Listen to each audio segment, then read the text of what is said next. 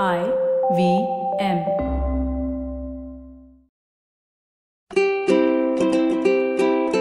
Hello and welcome to the Habit Coach Podcast, the bite-sized podcast filled with quick and easy actionable habits. Remember, great habits create that awesome life. I am Ashton Doctor, your habit coach. Today's fun fact of the day has to do with dating. Did you know that date in this context was first used and popularized by George VIII in 1896? He wrote for a paper called the Chicago Record. In his column titled Working Class Lives, he talks about his clerk, Artie, whose girlfriend has begun losing interest and was now spending time with other men. Artie says, "I suppose other boys be filling all my dates." I think that sounds like a Texan accent, probably not Chicago, but anyway. Back in the 1900s, dating was a very new concept and scandalized the moral authorities of the day. Remember, these were the days of courting, where a man and a woman spent time together. This was approved by their families in a hope to get to know each other and eventually get engaged. Interestingly, most of today's dating rituals date back to that era, pun intended. For example, the man back then was supposed to pay for the meal because women were paid so poorly. A woman's income was designed not to live off, but to supplement the husbands and the fathers. A woman living in the boarding house told a social worker in 1915, "If I had to buy all my meals, I'd never get along." Now, of course, paying for a meal is a sign of caring.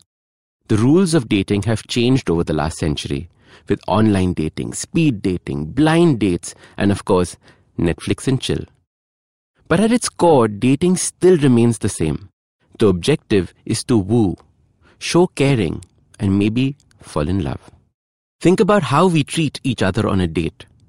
We turn up and show our best selves. We give compliments, make the other person feel good about themselves. We show off a little, boast a little. We look for happy and engaging topics of conversation. We put our phones away. Do you do these things on a date? Do you try and make things extra special? A good date should leave you and the other person feeling special. Having said which, there is someone in your life who gets beaten up a lot, who gets told off a lot, who feels way less than ordinary. I'm talking about ourselves. We treat ourselves so badly every day.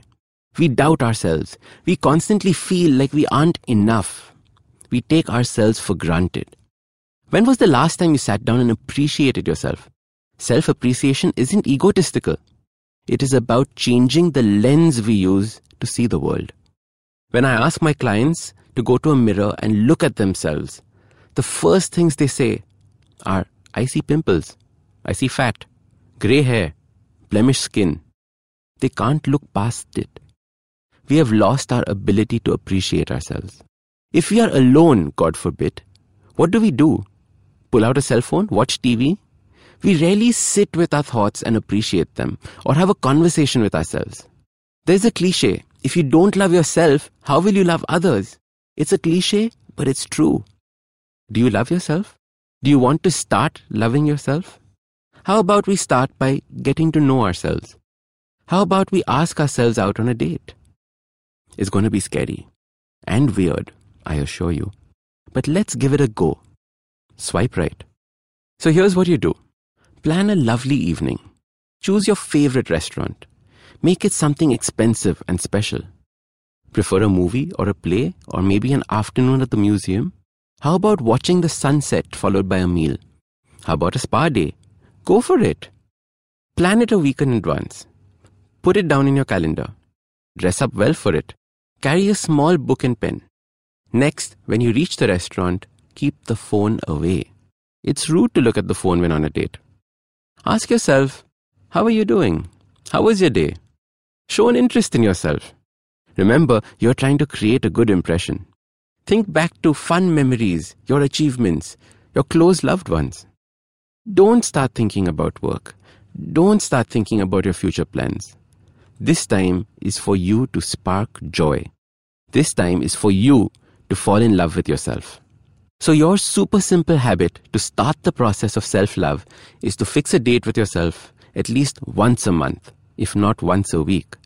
Yes, I know it'll be scary, But it's scary meeting someone new for the first time. It's scary wondering if they will like you or not, if the date will be boring. This date is completely in your hands. So make it awesome and fall in love with yourself. So start these habits and share with us your progress using the hashtag #TheHabitCoach. If you like this podcast, don't forget to check out other interesting podcasts on the IVM network. You can listen to us on the IVM Podcast app or ivmpodcast.com. You can also follow us on social media. We are at IVM Podcasts on Twitter and Instagram. If you want to reach out to me, I am Ashdin Doc on Twitter and Instagram.